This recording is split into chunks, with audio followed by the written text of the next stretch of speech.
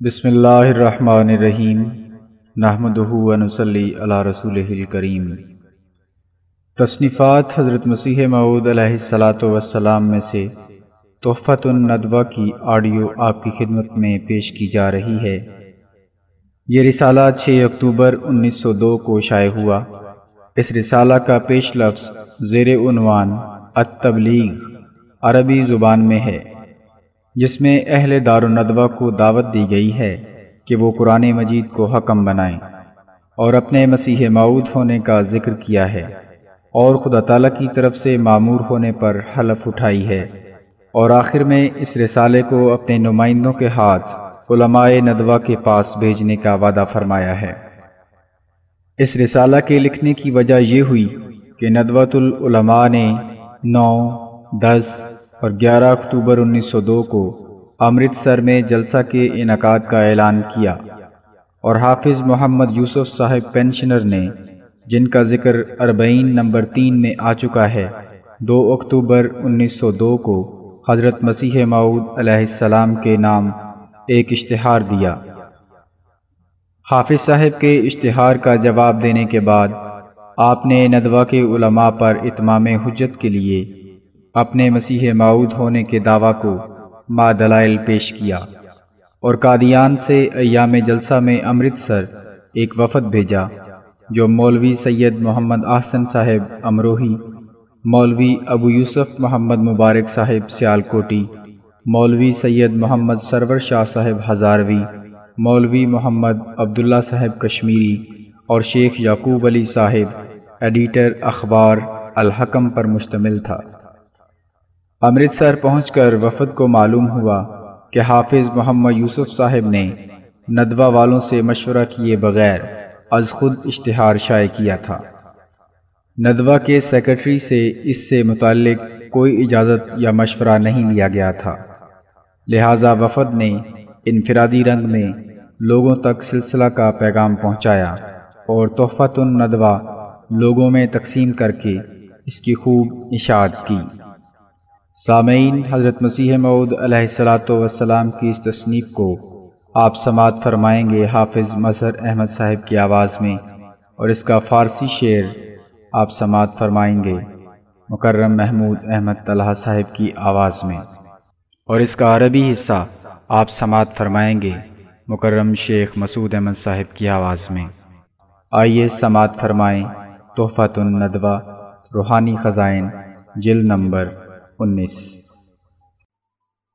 تحفۃ الندوہ التبلیغ۔ یا اہل دار ندوہ، تعالوا الى کلمۃ سواء بیننا وبینکم ان لا نحکم الا القرآن ولا نقبل الا ما وافق قول الرحمن وهذا هو الدین القیم ایها المتقاعسون وان القرآن کتاب ختم به الهدى وفيها كتب قيمة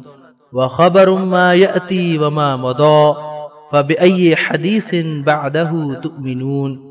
اعلموا أن الخير كله في القرآن وشر الأحاديث ما خالفه فاحذروها أيها المتقون وكل ما خالف هدى القرآن وقصصه فاعلموا أنه سقط ولا يقبله إلا الفاسقون وإني أنا المسيح وبالحق أمشي وأسيح ولله أنادي وأسيح وأذكركم أيام الله فهل أنتم تتذكرون وإني جئتكم ببينة من ربي وعلمت ما لم تعلموا وأبصرت ما لا تبصرون أتكذبونني ولا تجيئونني ولا تسألون أن عيسى مات ولا يحيى بإحيائكم فلا تكذبوا القرآن أيها المجترئون وإن كان نازلا قبل يوم القيامة كما تزعمون فلما أنكر لما سئل عن ضلالة النصارى واعتذر بعدم العلم كما أنتم تدرسون ولم يقل إني أعلم ما أحدث بعدي بما رددت إلى الدنيا ورأيت ما كانوا يعملون وقال الحق أن يقول ربي إني رجعت إلى الدنيا بإذنك ولبثت فيهم إلى 40 سنة فوجدتهم يعبدونني وأمي وعليه يسرون فكسرت صلبانهم وأصلحت زمانهم وقتلت كثيرا منهم فدخلوا في دين الله وهم يتضرعون فاسألوا عيساكم لما يكذب يوم القيامة ويخفي شهادة كانت عنده كأنه من الذين لا يعلمون وإني أقسم بالله إني منه فعزموا حلف الله إن كنتم تتقون وإني أعطيت كثيرا من الآيات وسد القرآن طريقا آخر من دوني فأين تفرون وقد جئت على رأس 100 كما أنتم تعلمون وخسف القمر والشمس في رمضان ليكون آيتين لي من ربي الرحمن ثم أنزل الطاعون لعل الناس يتفكرون فما لكم لا تنظرون إلى آي الله أو تعاف عيونكم ما تنظرون أيها الناس عندي شهادات من الله فهل أنتم تؤمنون أيها الناس عندي شهادات من الله فهل أنتم تسلمون وإن تعدوا شهادات ربي لا تحصوها فاتقوا الله أيها المستعجلون أفكلما جاءكم رسول بما لا تهوى أنفسكم ففريقا كذبتم وفريقا تقتلون إنا نصرنا من ربنا ولا تنصرون من الله أيها الخائنون أقتلتموني بفتاوى القتل أو دعاوي رفعتموها إلى الحكام ثم لا تتندمون كتب الله لأغلبن أنا ورسلي ولن تعجزوا الله أيها المحاربون ووالله إني صادق ولست من الذين يختلقون أتنكرونني وقد تمت عليكم الحجة ألا تردون إلى الله أو أنتم كمسيحكم خالدون ألا تتدبرون سورة النور والتحريم والفاتحة أو تكرهون قراءتها أو على أنفسكم تحرمون وهذه رسالة مني أهديت لكم يا أهل الندوة لعلكم تفتحون عيونكم أو تتم عليكم حجة الله فلا تعتذرون بعدها ولا تختصمون وإني سميتها تحفة الندوة وإني أرسل إليكم رسلي وأنظر كيف يرجعون وإني أدعو الله أن يجعلها مباركة لقوم لا يستكبرون رب أشهد إني بلغت ما أمرت فاكتبني في الذين يبلغون رسالاتك ولا يخافون آمین ثم آمین۔ نظم میر ناصر نواب صاحب دہلوی۔ کشتی نوح و دعوت الایمان ہے عجب ایک کتاب عالی شان، تازہ ہوتا ہے اس کو پڑھ کر دین، اس سے بڑھتی ہے رونق ایمان، ہے یہ آب حیات سے بہتر، مردہ روحوں کو بخشتی ہے جان، اس کی تعریف سے ہوں میں عاجز، وصف سے اس کے لال میری زبان، گمراہوں کی ہے رہنما یہ کتاب، ہے ہدایت کا ان کے یہ سامان، بے کسوں کی ہے تکیہ گاہ یہی، لا علاجوں کا اس میں ہے درمان، ہیں مضامین اس کے لاسانی، ہے خدا کے رسول کا یہ نشان، اس سے کھلتے ہیں دین کے عقدے، غور سے گر اسے پڑھے انسان، علم آتا ہے جہل جاتا ہے، دور ہوتے ہیں اس سے وہم و گمان، باغ دنیا نہیں یہ جنت ہے، جس میں پھرتے ہیں حور اور غلمان، اس میں ہیں شیر و شہد کی نہریں، جا بجا اس میں قصر عالی شان، کشتیے بے نظیر ہے یہ مفت، کوئی اجرت کا یہاں نہیں خواہاں، جس نے ہم کو عطا یہ کشتی کی، ایسے ملاح پر ہیں ہم قربان، یا الہی تو ہم کو دے توفیق، کیونکہ تو ہے رحیم اور رحمان، دور ہوں ہم سے نفس کے جذبات، ہم سے بھاگے پرے پرے شیطان، تیرے حکموں پہ ہم چلیں دن رات،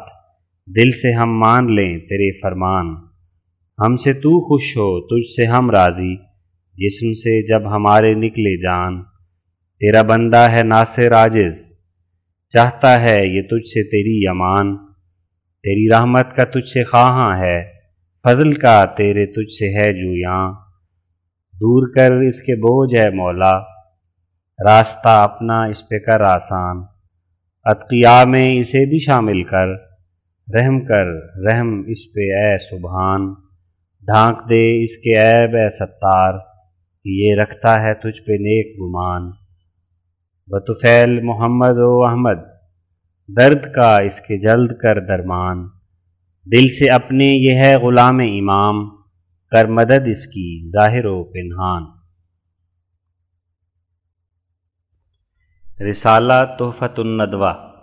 بسم اللہ الرحمن الرحیم، نحمدہ و نصلی۔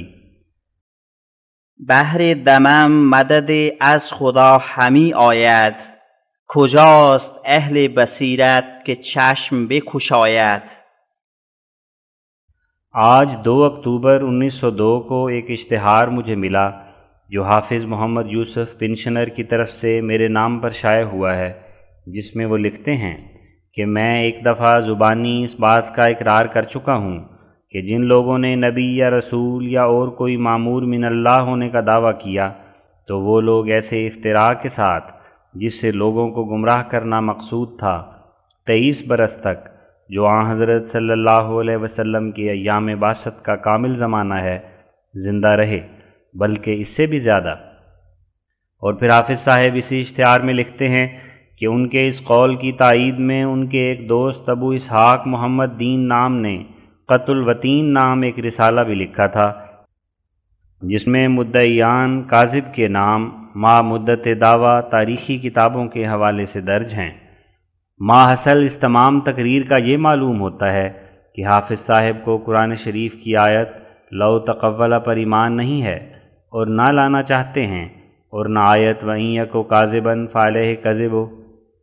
سورۃ المومن آیت 29 پر ان کا عقیدہ ہے، اور نہ ایسا عقیدہ رکھنا چاہتے ہیں، بلکہ رسالہ قط الوطین قرآن شریف کی ان آیتوں کو رد کر چکا ہے، اور ان کے نزدیک گویا یہ تمام آیتیں جیسا کہ وقد خاب من افترا سورہ طٰہٰ آیت 62، اور جیسا کہ آیت ان الذین یفترون علی اللہ الکذب لا یفلحون سورۃ النحل آیت 117،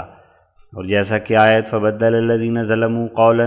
غیر الذی قیل لهم فانزلنا علی الذین ظلموا رجزا من السماء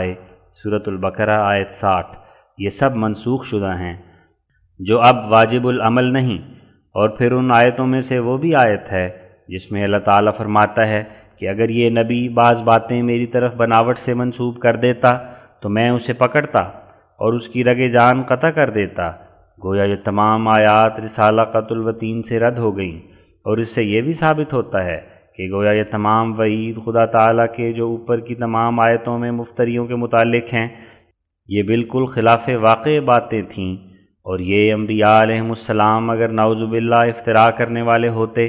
تب بھی بقول حافظ صاحب ہلاک نہ کیے جاتے۔ تو گویا خدا کی گورنمنٹ میں مفتریوں کے لیے کوئی انتظام نہیں، اور وہاں ہر ایک فریب چل جاتا ہے۔ نوٹ: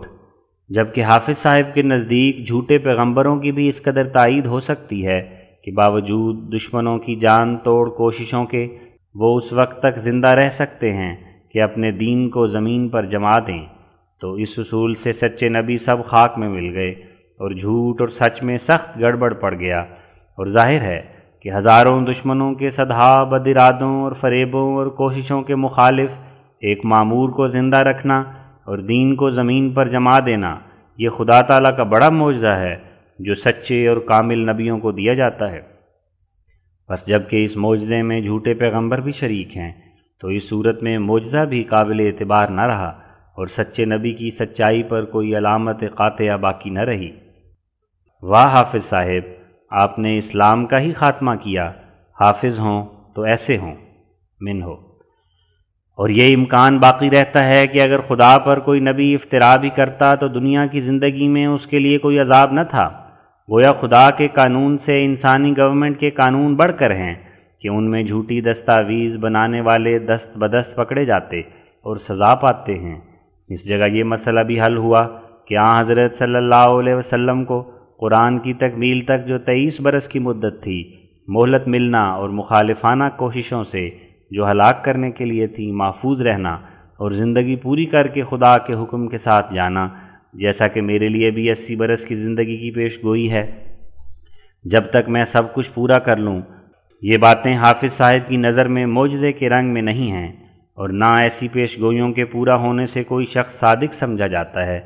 غرض کیا میں اور کیا حضرت صلی اللہ علیہ وسلم حافظ صاحب کے مذہب کی روح سے اس حفاظت اور عصمت الہی کو اپنی سچائی کی دلیل نہیں ٹھہرا سکتے، بلکہ کاذب بھی اس میں شریک ہو سکتا ہے، مگر اس طرح پر تو قرآن شریف کا تمام بیان غلط ٹھہرتا ہے، کیونکہ قرآن شریف سے ثابت ہے کہ ہر ایک مفتری پکڑا جائے گا،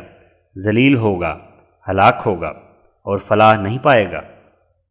اور انسانی عقل بھی یہی قبول کرتی ہے کہ کذاب جو خدا کے سلسلے کو عمدن تباہ کرنا چاہتا ہے ہلاک ہونا چاہیے۔ یہی بیان جا بجا خدا کی پہلی کتابوں میں بھی ہے، مگر حافظ صاحب کا مقولہ ہے کہ بہتوں نے جھوٹی وحی اور جھوٹی نبوت کے دعوے کیے اور ان دعووں کا سلسلہ 30 برس تک جاری رکھا اور اپنی نبوتوں پر اصراری رہی اور اپنا سلسلہ جھوٹی وحی پیش کرنے کا اخیر دم تک نہ چھوڑا، یہاں تک کہ اسی کفر پر مر گئے، اور خدا نے ان کی عمر اور کام میں برکت دی اور کوئی عذاب نہ کیا،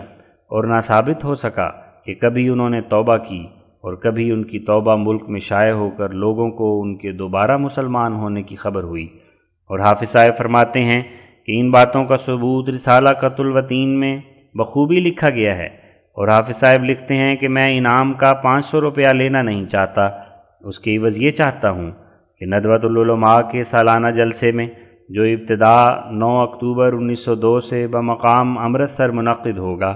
جس میں ہندوستان کے مشاہیر علماء شریک ہوں گے، مرزا صاحب یعنی یہ عاجز یہ اقرار لکھ دیں کہ جو نظائر پیش کی گئی ہیں یعنی رسالہ قط الوطین میں،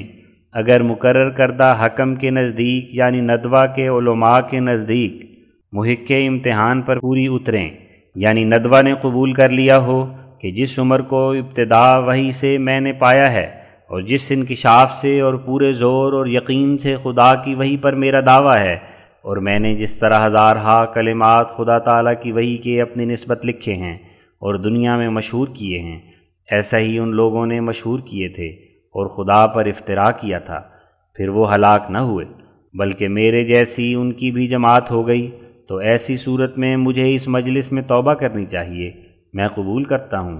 کہ ندوہ کے علماء اگر ان کو خدا نے بصیرت دی ہے اور تقوی اور انصاف بھی ہے اور پورے غور کرنے کے لیے وقت بھی ہے، تو ضرور وہ میرے بیان اور حافظ صاحب کی قط الوطین کو دیکھ کر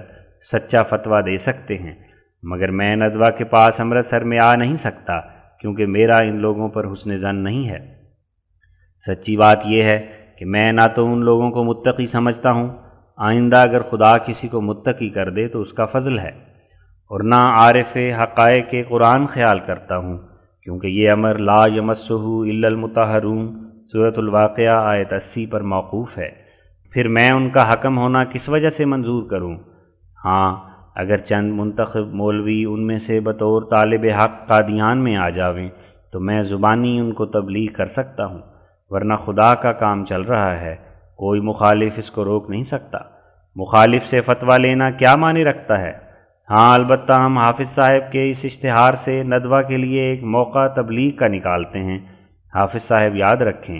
کہ جو کچھ رسالہ قط الوطین میں جھوٹے مدعیان نبوت کی نسبت بے سر و پا حکایتیں لکھی گئی ہیں، وہ حکایتیں اس وقت تک ایک ذرہ قابل اعتبار نہیں جب تک یہ ثابت نہ ہو کہ مفتری لوگوں نے اپنے اس دعوے پر اصرار کیا اور توبہ نہ کی، اور یہ اصرار کیوں کر ثابت ہو سکتا ہے جب تک اسی زمانے کی کسی تحریر کے ذریعے سے یہ امر ثابت نہ ہو کہ وہ لوگ اسی افتراء اور جھوٹے دعوی نبوت پر مرے اور ان کا کسی اس وقت کے مولوی نے جنازہ نہ پڑھا اور نہ وہ قبرستان مسلمانوں میں دفن کیے گئے۔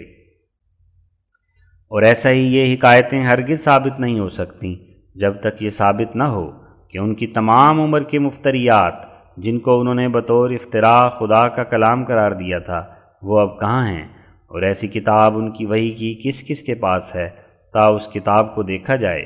کہ کیا کبھی انہوں نے کسی قطعی یقینی وحی کا دعویٰ کیا اور اس بنا پر اپنے تئیں ذلی طور پر یا اصلی طور پر نبی اللہ ٹھہرایا ہے اور اپنی وحی کو دوسرے انبیاء علیہ السلام کی وحی کے مقابل پر من جانب اللہ ہونے میں برابر سمجھا ہے۔ تا تقولہ کے معنی اس پر صادق آویں۔ حافظ صاحب کو معلوم نہیں کہ تقولہ کا حکم قطع اور یقین کے متعلق ہے، بس جیسا کہ میں نے بار بار بیان کر دیا ہے کہ یہ کلام جو میں سناتا ہوں یہ قطعی اور یقینی طور پر خدا کا کلام ہے، جیسا کہ قرآن اور توریت خدا کا کلام ہے، اور میں خدا کا ذلی اور بروزی طور پر نبی ہوں، اور ہر ایک مسلمان کو دینی امور میں میری اطاعت واجب ہے، اور مسیح موعود ماننا واجب ہے، اور ہر ایک جس کو میری تبلیغ پہنچ گئی ہے گو وہ مسلمان ہے، مگر مجھے اپنا حکم نہیں ٹھہراتا، اور نہ مجھے مسیح موعود مانتا ہے، اور نہ میری وحی کو خدا کی طرف سے جانتا ہے، وہ آسمان پر قابل مواخذہ ہے، کیونکہ جس امر کو اس نے اپنے وقت پر قبول کرنا تھا اس کو رد کر دیا۔ میں صرف یہ نہیں کہتا کہ میں اگر جھوٹا ہوتا تو ہلاک کیا جاتا، بلکہ میں یہ بھی کہتا ہوں کہ موسیٰ اور عیسیٰ اور داؤد اور آن حضرت صلی اللہ علیہ وسلم کی طرح میں سچا ہوں، اور میری تصدیق کے لیے خدا نے 10,000 سے بھی زیادہ نشان دکھلائے ہیں۔ قرآن نے میری گواہی دی ہے، رسول اللہ صلی اللہ علیہ وسلم نے میری گواہی دی ہے، پہلے نبیوں نے میرے آنے کا زمانہ متعین کر دیا ہے کہ جو یہی زمانہ ہے، اور قرآن بھی میرے آنے کا زمانہ متعین کرتا ہے کہ جو یہی زمانہ ہے، اور میرے لیے آسمان نے بھی گواہی دی اور زمین نے بھی، اور کوئی نبی نہیں جو میرے لیے گواہی نہیں دے چکا۔ اور یہ جو میں نے کہا کہ میرے 10,000 نشان ہیں، یہ بطور کفایت لکھا گیا، ورنہ مجھے قسم ہے اس ذات کی جس کے ہاتھ میں میری جان ہے کہ اگر ایک سفید کتاب 1000 جز کی بھی کتاب ہو اور اس میں اپنے دلائل صدق لکھنا چاہوں تو میں یقین رکھتا ہوں کہ وہ کتاب ختم ہو جائے گی اور وہ دلائل ختم نہیں ہوں گے۔ اللہ تعالیٰ اپنے پاک کلام میں فرماتا ہے اِن یَکُ کاذِبًا فَعَلَیہِ کَذِبُہُ وَإِن یَکُ صَادِقًا یُصِبْکُم بَعْضُ الَّذِی یَعِدُکُم اِنَّ اللَّهَ لَا یَہْدِی مَنْ هُوَ مُسْرِفٌ کذاب، سورۃ المومن آیت 29۔ یعنی اگر یہ جھوٹا ہوگا تو تمہارے دیکھتے دیکھتے تباہ ہو جائے گا اور اس کا جھوٹ ہی اس کو ہلاک کر دے گا، لیکن اگر سچا ہے تو پھر بعض تم میں سے اس کی پیش گوئیوں کا نشانہ بنیں گے اور اس کے دیکھتے دیکھتے اس دار الفنا سے کوچ کریں گے۔ اب اس معیار کے روح سے جو خدا کے کلام میں ہے مجھے آزماؤ اور میرے دعوے کو پرکھو، کیا یہ سچ نہیں ہے کہ ان مولوی صاحبوں نے میرے تباہ کرنے کے لیے کوئی دقیقہ اٹھا نہ رکھا؟ کفر نامہ تیار کرتے کرتے ان کے پیر گھس گئے، گالیوں کے اشتہار شائع کرتے کرتے شیعوں کو بھی پیچھے ڈال دیا، میرے پر خون کے مقدمات بنائے گئے اور کئی دفعہ فوجداری الزاموں کے نیچے رکھ کر مجھے عدالت تک پہنچایا گیا۔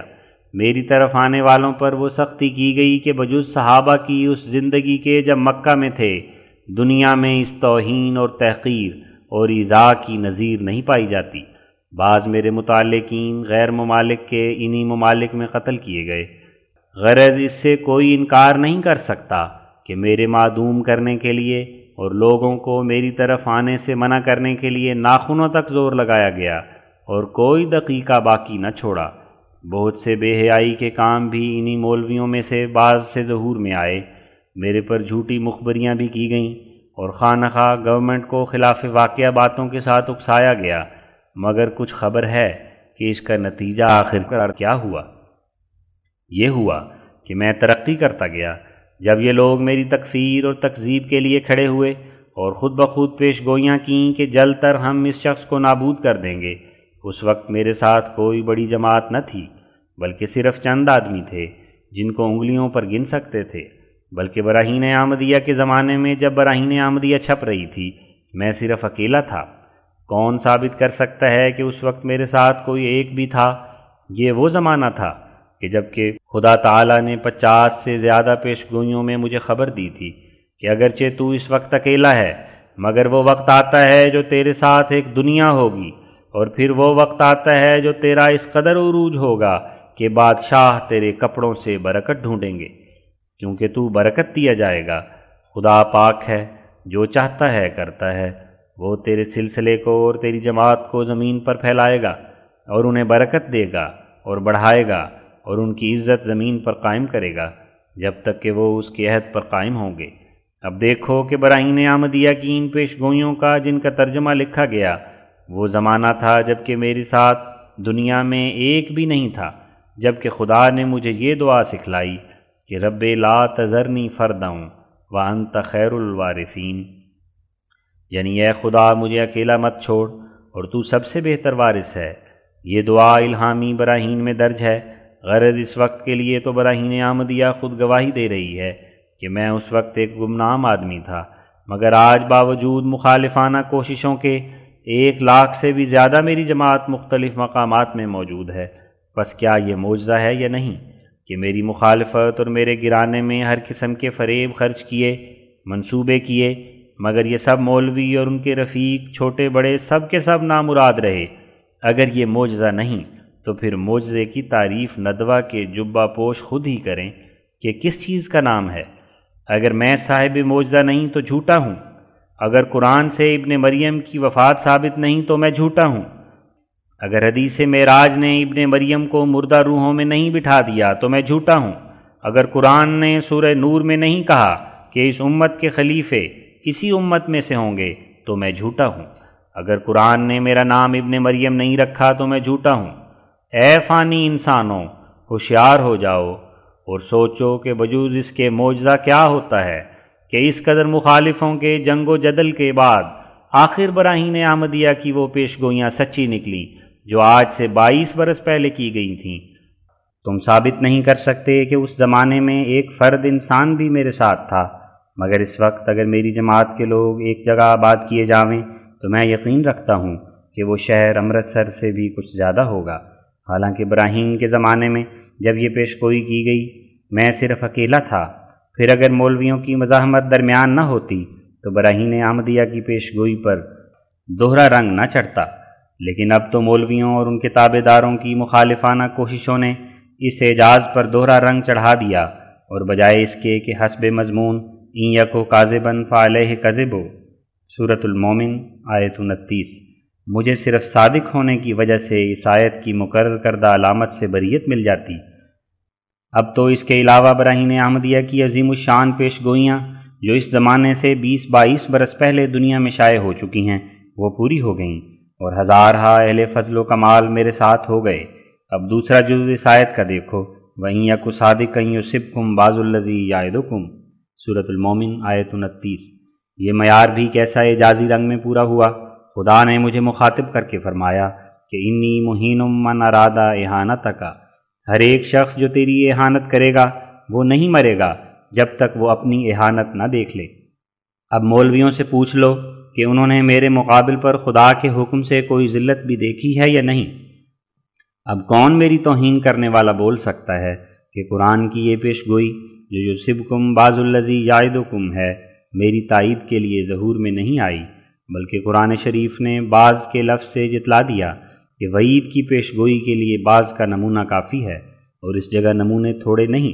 کیا مخالفوں کی اس میں کچھ تھوڑی ذلت ہے کہ غلام دستگیر اپنی کتاب فتح رحمانی میں یعنی صفحہ 27 میں میرے پر عام لفظوں میں بد دعا کر کے، یعنی فریقین میں سے کاذب پر بد دعا کر کے خود ہی چند روز کے بعد مر گیا۔ حاشیہ، دیکھو کہ کیا یہ معجزہ نہیں کہ جس مولوی نے مکہ کے بعض نادان ملانوں سے میرے پر فتویٰ کفر کا لکھوایا تھا وہ مباہلہ کر کے خود ہی مر گیا۔ منہ محمد حسن بھی نے اپنی تحریر میں لعنت اللہ علی الکاذبین کا لفظ میرے مقابل پر بولا، وہ کتاب پوری نہ کرنے پایا کہ سخت عذاب سے مر گیا۔ پیر مہر علی شاہ نے اپنی کتاب میں میرے مقابل پر لعنت اللہ علی الکاذبین کہا، وہ معن جرم سرقہ میں اس طرح گرفتار ہوا کہ اس نے ساری کتاب محمد حسن مردہ کی چرا لی اور کہا کہ میں نے بنائی ہے۔ حاشیہ،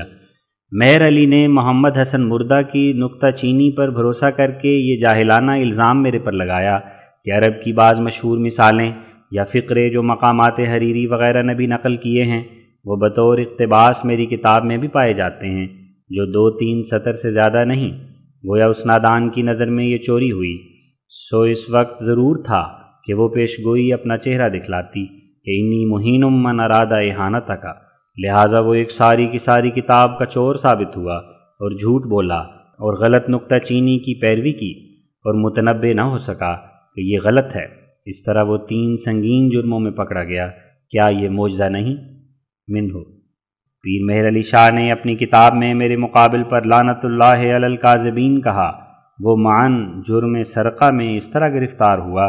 کہ اس نے ساری کتاب محمد حسن مردہ کی چرا لی اور کہا کہ میں نے بنائی ہے، اور جھوٹ بولا اور اس کا نام سیف چشتیائی رکھا۔ اور پھر تیسری مصیبت یہ کہ محمد حسن مردہ نے جس قدر میری کتاب اعجاز المسیح پر جرح خیال کیا تھا، وہ جرح بھی سارا غلط ثابت ہوا۔ اس نے ابھی نظر ثانی نہیں کی تھی کہ وہ مر گیا۔ اس نادان نے جو عربی سے بے بہرا ہے اس تمام جرح کو سچ سمجھ لیا۔ اب بتلاؤ کہ یہ بھی ایک قسم کی موت ہے یا نہیں کہ کتاب کا مسودہ چرایا اور وہ چوری پکڑی گئی، اور پھر گدی نشین ہو کر سری جھوٹ بولا کہ یہ کتاب میں نے بنائی ہے، اور پھر جو کچھ چرایا وہ ایسی غلطیاں تھیں کہ گویا نجاست تھی۔ کیا اس عذاب سے عذاب جہنم زیادہ ہے؟ حاشیہ: مہر علی کی یہ چوری اور پھر جہالت سے غلطیوں پر بھروسہ کرنا اور نادانی سے ابن مریم کو زندہ قرار دینا وغیرہ امور جو سراسر جہل اور نادانی کے تقاضے سے اس سے صادر ہوئے، اس کے بارے میں میری طرف سے ایک زبردست کتاب تالیف ہو رہی ہے جس کا نام نزول المسیح ہے، جس سے تنبور چشتیائی پاش پاش ہو کر اس میں صرف گرد و غبار رہ جائے گی کہ جو مہر علی کی آنکھوں میں پڑے گی اور اس کی زندگی کو تلخ کر دے گی۔ یہ کتاب 11 جز تک چھپ چکی ہے۔ منہ۔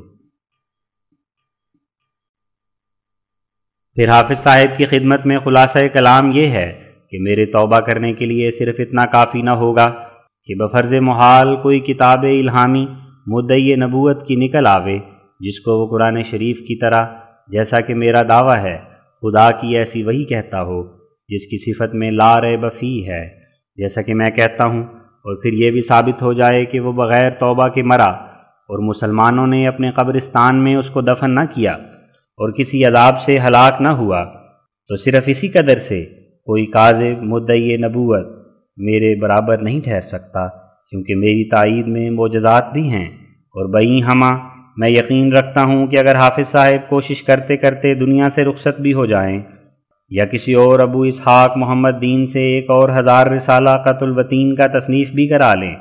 اور وہ ایسا شخص اپنے لیے خودکشی پسند کر کے قتل الوطین ہی کر لے، مگر پھر بھی حافظ صاحب کے نصیب نہ ہوگا کہ جس طرح میں تقریباً 23 برس سے اپنی وحی برابر آج کے دن تک شائع کرتا رہا ہوں، اسی طرح اس کی مسلسل 23 برس کی وحی کا مجموعہ پیش کر سکے جس پر اس نے میری طرح قسم کھا کر بیان کیا ہو کہ یہ وحی یقینی اور قطعی طور پر خدا کا کلام ہے۔ اگر میں نے جھوٹ بولا ہو تو مجھ پر خدا کی لعنت ہو، جیسا کہ میں اپنی کتابوں میں یہی الفاظ اپنی نسبت لکھ چکا ہوں۔ یہ تو ایک ادنا درجہ کی بات ہے کہ جھوٹوں کے ساتھ میرا موازنہ کیا جائے، مگر میں تو اس سے بڑھ کر اپنا ثبوت رکھتا ہوں کہ 1000 معجزات اب تک ظاہر ہو چکے ہیں جن کے 1000 گواہ ہیں، اور قرآن شریف میرا مصدق ہے۔ کیا یہ میرا حق نہیں ہے کہ مقابلے کے وقت ان ثبوتوں کو کسی کاذب پیش کردہ کی نسبت آپ سے طلب کروں؟ بھلا بتلائیں کہ میرے بغیر کس کے لیے بموجب حدیث دار قطنی کے کسوف خسوف ہوا، کس کے لیے بموجب احادیث صحیحہ کے تعاون پڑی، کس کے لیے ستارہ ذوالسنین نکلا، کس کے لیے لیکھرام وغیرہ کے نشان ظاہر ہوئے۔ لیکن ندوۃ العلماء اگر اپنے تئیں اسم بامسمہ کرنا چاہے تو اب اس کی اپنی ذاتی ہدایت کے لیے خواہ حافظ صاحب اس سے کچھ حصہ لیں یا نہ لیں، اس قدر بھی کافی ہو سکتا ہے کہ حافظ صاحب سے تو ایسے مدعیان نبوت کا حلفاً ثبوت مانگے جن کی وحی کاذب کا قرآن شریف کی طرح 23 برس تک برابر سلسلہ جاری رہا، اور ان سے ثبوت مانگے کہ کہاں انہوں نے قسم کے ساتھ بیان کیا کہ ہم در حقیقت نبی ہیں اور ہماری وحی قرآن کی طرح قطعی یقینی ہے، اور یہ بھی ثبوت مانگے کہ کیا وہ لوگ اس زمانے کے مولویوں کے فتوے سے کافر ٹھہرائے گئے تھے یا نہیں، اور اگر نہیں ٹھہرائے گئے تو اس کی کیا وجہ؟ کیا ایسے مولوی فاسق فاجر تھے یا نہیں جنہوں نے دین میں ایسی لاپرواہی ظاہر کی؟ اور یہ بھی ثبوت مانگے کہ ایسے لوگ کن قبروں میں دفن کیے گئے، کیا مسلمانوں کی قبروں میں، یا علیحدہ اور اسلامی سلطنت میں قتل ہوئے، یا امن سے عمر گزاری؟ حاشیہ: اسلام کی سلطنت میں ثبوت دینے میں یہ کافی نہیں کہ ایسا شخص جو مدعی نبوت تھا مسلمانوں کے قبرستان میں دفن کیا گیا اور نہ اس کا جنازہ پڑھا گیا، بلکہ کافی ثبوت کے لیے یہ ثابت کرنا بھی ہوگا کہ وہ قتل بھی کیا گیا کیونکہ وہ مرتد تھا۔ لیکن حافظ صاحب اگر یہ ثبوت دے دیں تو گویا جس امر سے بھاگتے تھے اسی کو قبول کر لیں گے۔ منہ۔ حافظ صاحب سے تو یہ ثبوت طلب کیا جائے اور پھر میرے معجزات اور دیگر دلائل نصوص قرآنیہ اور حدیثیہ کے طلب ثبوت کے لیے بعض منتخب علماء ندوہ کے قادیان میں آویں اور مجھ سے معجزات اور دلائل یعنی نصوص قرآنیہ اور حدیثیہ کا ثبوت لیں۔ پھر اگر سنت انبیاء علیہم السلام کے مطابق میں نے پورا ثبوت نہ دیا تو میں راضی ہوں کہ میری کتابیں جلائی جائیں، لیکن اس قدر محنت اٹھانا بڑے باخدا کا کام ہے۔ ندوہ کو کیا ضرورت جو اس قدر سر درد اٹھاوے، اور کون سا فکر آخرت ہے تا خدا سے ڈرے، مگر ندوہ کے علماء ایک ایک کر کے یاد رکھیں کہ وہ ہمیشہ اس دنیا میں نہیں رہ سکتے، موتیں پکار رہی ہیں، اور جس لہو و لعب میں وہ مشغول ہو رہے ہیں، جس کا نام وہ دین رکھتے ہیں، خدا آسمان پر دیکھ رہا ہے اور جانتا ہے کہ وہ دین نہیں ہے، وہ ایک چھلکے پر راضی ہیں اور مغز سے بے خبر ہیں۔ یہ اسلام کی خیر خواہی نہیں بلکہ بدخواہی ہے۔ کاش اگر ان کی آنکھیں ہوتیں تو وہ سمجھتے کہ دنیا میں بڑا گناہ کیا گیا، کہ خدا کے مسیح کو رد کر دیا گیا۔ اس بات کا ہر ایک کو مرنے کے بعد پتہ لگے گا، اور حافظ صاحب مجھے ڈراتے ہیں کہ تم اگر امرتسر میں نہ آئے تو اپنے دعوے میں تمام دنیا میں کاذب سمجھے جاؤ گے۔ اے حافظ صاحب، دنیا کس کی ہے، خدا کی یا آپ کی؟ آپ لوگ تو اب بھی مجھے کاذب ہی سمجھ رہے ہیں، اس کے بعد اور کیا سمجھیں گے؟ آپ کی دنیا کی ہمیں کیا پرواہ، ہر ایک نفس میرے خدا کے قدموں کے نیچے ہے۔ اے بداندیش حافظ، سن، تجھے کیا خبر کہ کس قدر خدا کی تائید میری ترقی کر رہی ہے۔ حاسد اگر مر بھی جائے تو یہ ترقی رک نہیں سکتی، کیونکہ خدا کے ہاتھ سے اور خدا کے وعدے کے موافق ہے، نہ انسان کے ہاتھ سے۔ خدا نے میری جماعت سے پنجاب اور ہندوستان کے شہروں کو بھر دیا۔ چند سال میں 1,00,000 سے بھی زیادہ اشخاص نے میری بیعت کی۔ کیا ابھی آپ نہیں سمجھتے کہ آسمان پر کس کی تائید ہو رہی ہے؟ میرے خیال میں تو 10,000 کے قریب تو تعاون کے ذریعے سے ہی میری جماعت میں داخل ہوئے، اور میں یقین رکھتا ہوں کہ تھوڑے دنوں میں میری جماعت سے زمین بھر جائے گی۔ اے حافظ صاحب، کیا آپ وہی حافظ صاحب نہیں جنہوں نے مجھ کو بلا واسطہ دیگرے کہا تھا کہ مولوی عبداللہ صاحب غزنوی کہتے تھے کہ قادیان پر ایک نور نازل ہوا جس سے میری اولاد محروم رہ گئی؟ افسوس آپ نے قبر میں عبداللہ صاحب کو دکھ دیا۔ کیا ان کے قول کے مخالف یہ طریقے خلاف آپ کو لازم تھا؟ پھر کیا میاں محمد یعقوب آپ کے حقیقی بھائی نہیں ہیں؟ ان سے بھی تو ذرا پوچھ لیا ہوتا، وہ تو قریباً 10 برس سے دہائی دے رہے ہیں کہ ان کو بھی مولوی عبداللہ صاحب غزنوی نے قادیان کا ہی حوالہ دیا تھا کہ نور قادیان میں ہی نازل ہوگا، اور وہ غلام احمد ہے، اور انہوں نے خبر دی ہے کہ وہ اب تک اس گواہی پر قائم ہیں اور ان کا خط موجود۔ پھر آپ حافظ کہلا کر حقیقی حافظ پر توکل نہیں رکھتے، قوم کے ڈر سے جھوٹ بولتے ہیں۔ میں سوچ میں ہوں کہ عبداللہ صاحب کے یہ کیسے مکاشفات تھے جو ان کے ساتھ ہی خاک میں مل گئے۔ آپ جیسے ان کے بڑے خلیفہ نے بھی ان کا قدر نہ کیا۔ والسلام علی من اتبع الہدی۔ المؤلف مرزا غلام احمد قادیانی، 4 اکتوبر 1902۔ تمام مسلمانوں اور تمام سچائی کے بھوکوں اور پیاسوں کے لیے ایک بڑی خوشخبری۔ حضرت عیسیٰ علیہ السلام، جن کی خارق عادت زندگی اور خلاف نصوص قرآنیہ ما جسم آسمان پر چلے جانا اور باوجود وفات یافتہ نہ ہونے کے پھر وفات یافتہ نبیوں کی روحوں میں جو ایک رنگ سے بہشت میں داخل ہو چکے داخل ہو جانا، یہ تمام ایسی باتیں تھیں کہ در حقیقت سچے مذہب کے لیے ایک داغ تھا، اور نیز مدت دراز سے مغربی مخلوق پرستوں کا موحدین اہل اسلام کے ذمے ایک قرضہ چلا آتا تھا، اور نادان مسلمانوں نے بھی اس قرضے کا اقرار کر کے اپنے ذمے ایک بڑی سودی رقم عیسائیوں کی بڑھا دی تھی، جس کی وجہ سے کئی لاکھ مسلمان اس ملک ہند میں ارتداد کا جامہ پہن کر عیسائیوں کے ہاتھ میں گر پڑ گئے تھے، اور کوئی صورت ادائے قرضہ کی نظر نہ آتی تھی۔ جب عیسائی کہا کرتے تھے کہ ربنا یسوع مسیح آسمان پر زندہ ما جسم چڑھ گیا، بڑی طاقت دکھلائی، خدا جو تھا، مگر تمہارا نبی تو ہجرت کرنے کے بعد مدینہ تک بھی پرواز کر کے نہ جا سکا، غار سور میں ہی 3 دن تک چھپا رہا، آخر بڑی مشکل سے مدینہ تک پہنچا، اور پھر بھی عمر نے وفا نہ کی، 10 برس کے بعد فوت ہو گیا، اور اب وہ قبر میں اور زیر زمین ہے، مگر یسوع مسیح زندہ آسمان پر ہے اور ہمیشہ زندہ رہے گا، اور وہی دوبارہ آسمان سے اتر کر دنیا کا انصاف کرے گا۔ ہر ایک جو اس کو خدا نہیں جانتا وہ پکڑا جائے گا اور آگ میں ڈالا جائے گا۔ اس کا جواب مسلمانوں کو کچھ بھی نہیں آتا، نہایت شرمندہ اور ذلیل ہوتے تھے۔ اب یسوع مسیح کی خوب خدائی ظاہر ہوئی، آسمان پر چڑھنے کا سارا بھانڈا پھوٹ گیا۔ اول تو 1000 نسخے سے زیادہ ایسی طبی کتابیں جن کو پرانے زمانے میں رومیوں، یونانیوں، مجوسیوں، عیسائیوں اور سب سے بعد مسلمانوں نے بھی ان کا ترجمہ کیا تھا، پیدا ہو گئیں، جن میں ایک نسخہ مرہم عیسیٰ کا لکھا ہے، اور ان کتابوں میں بیان کیا گیا ہے کہ یہ مرہم حضرت عیسیٰ کے لیے یعنی ان کے صلیبی زخموں کے لیے بنائی گئی تھی۔ اذان بعد کشمیر میں حضرت عیسیٰ علیہ السلام کی قبر بھی پیدا ہو گئی۔ پھر اس کے بعد عربی اور فارسی میں پرانی کتابیں پیدا ہو گئیں، جو بعض ان میں سے 1000 برس کی تصنیف ہیں اور حضرت عیسیٰ کی وفات کی گواہی دیتی اور قبر ان کی کشمیر میں بتلاتی ہیں۔ اور پھر سب کے بعد جو آج ہمیں خبر ملی، یہ تو ایک ایسی خبر ہے کہ گویا آج اس نے مسلمانوں کے لیے عید کا دن چڑھا دیا ہے، اور وہ یہ ہے کہ حال میں بمقام یروشلم پطرس حواری کا دستخطی ایک کاغذ پرانی عبرانی میں لکھا ہوا دستیاب ہوا ہے، جس کو کتاب کشتی نوح کے ساتھ شامل کیا گیا ہے۔ اس سے ثابت ہوتا ہے کہ حضرت مسیح صلیب کے واقعہ سے تخمیناً 50 برس بعد اسی زمین پر فوت ہو گئے تھے، اور وہ کاغذ ایک عیسائی کمپنی نے 2.5 لاکھ روپیہ دے کر خرید لیا ہے، کیونکہ یہ فیصلہ ہو گیا ہے کہ وہ پطرس کی تحریر ہے، اور ظاہر ہے کہ اس قدر ثبوتوں کے جمع ہونے کے بعد جو زبردست شہادتیں ہیں، پھر اس بےہودہ اعتقاد سے جو عیسیٰ زندہ ہے باز نہ آنا ایک دیوانگی ہے۔ امور محسوسہ مشہودہ سے انکار نہیں ہو سکتا۔